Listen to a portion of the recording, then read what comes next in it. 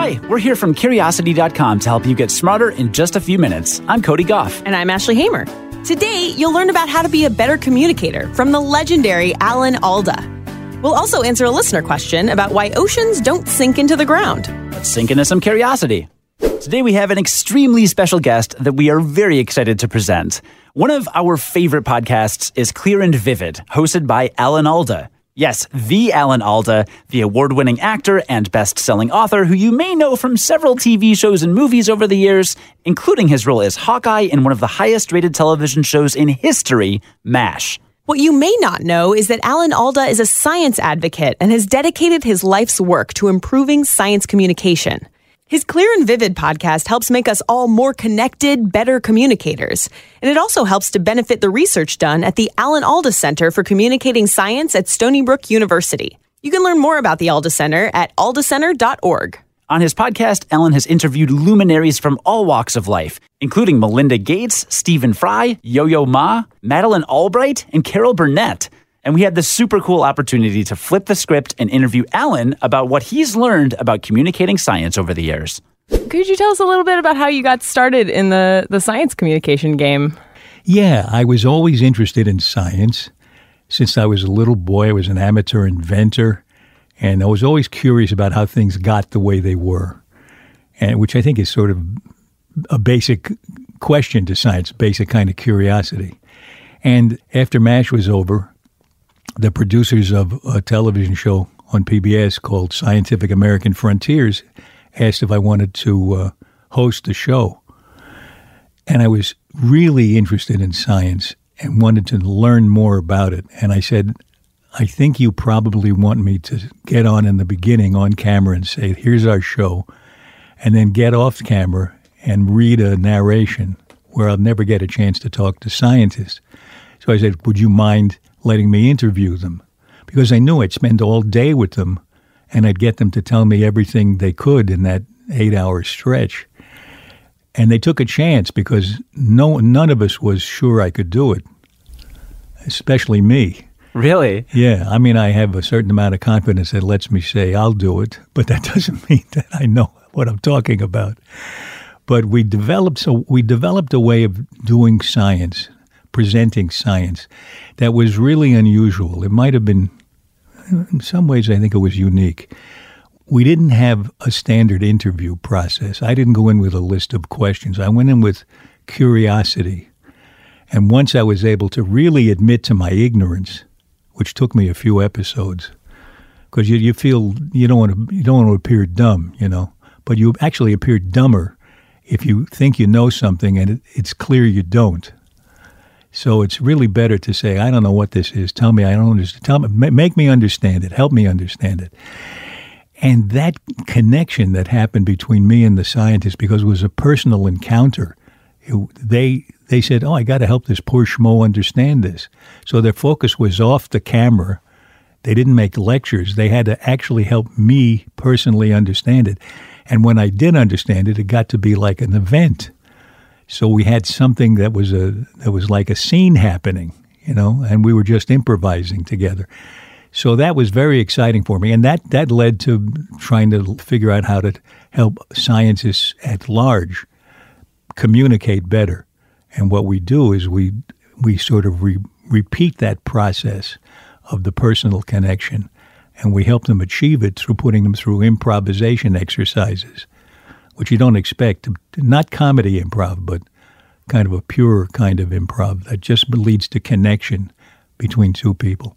And the communication improves drastically. Once you make a connection with the other person. Yeah, I think the basis of communication. If you have an estimate of what is going on in their head while you talk to them or write for them, it's much easier to connect with them. If you don't know who it is, you can't even guess who's there. How do you know it's landing on them? How do you know what to say to engage them? It's really basic. How does improv help with that?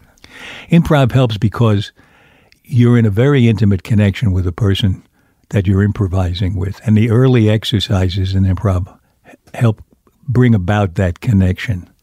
So what we do is we start with the most basic one, which is mirroring the other person. And you have to help the other person be your mirror because it has to be instantaneous, the synchronization between the two of you. And then we go to another exercise that takes it up a notch and another one that takes it up another notch. And they're all scaled so that you can't do the third one until you've done the first two pretty well. And each one leads to more connection, more observing the other person. I'm looking in your eyes right now. I mean, there was probably a time before I got into this when I would be talking and looking into some middle space, thinking about what I'm saying. I'm thinking about how you're getting it now. And that's different. And that changes me moment to moment in the way I speak to you. It requires a lot of really zeroing in on what the other person is maybe thinking and feeling. Yeah, very much. Would you say empathy is? Yeah, it's hard to talk about empathy because everybody has a different definition of it. I think people who have thought about it a lot tend to settle on the idea that empathy is mainly feeling in a way what the other person is feeling. What scientists call theory of mind is different, where you can intuit what they're thinking. You get signals from them that help you figure that out.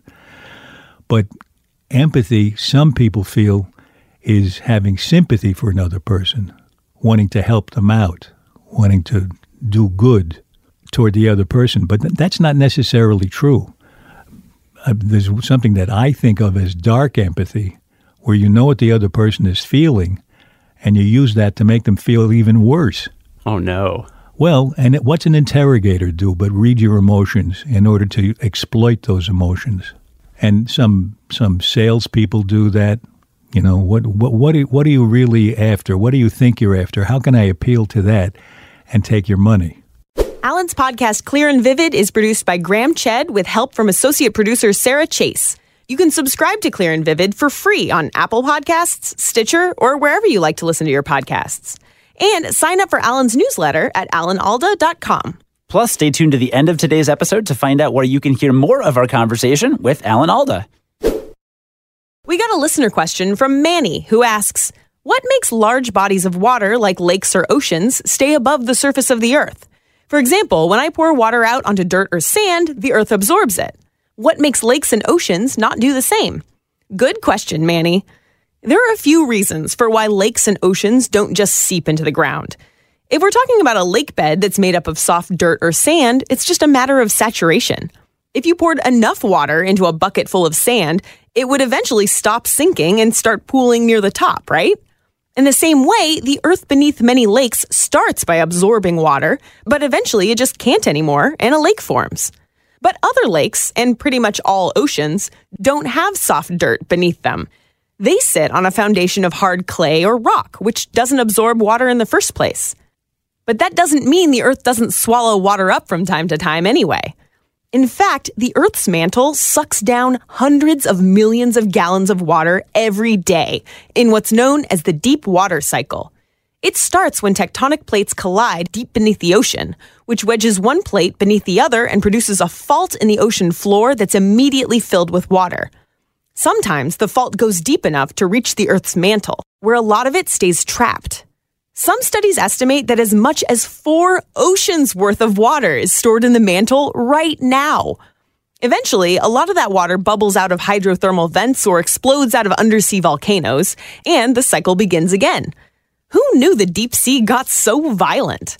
Thanks for your question, Manny. If you have a question, send it in to podcast@curiosity.com.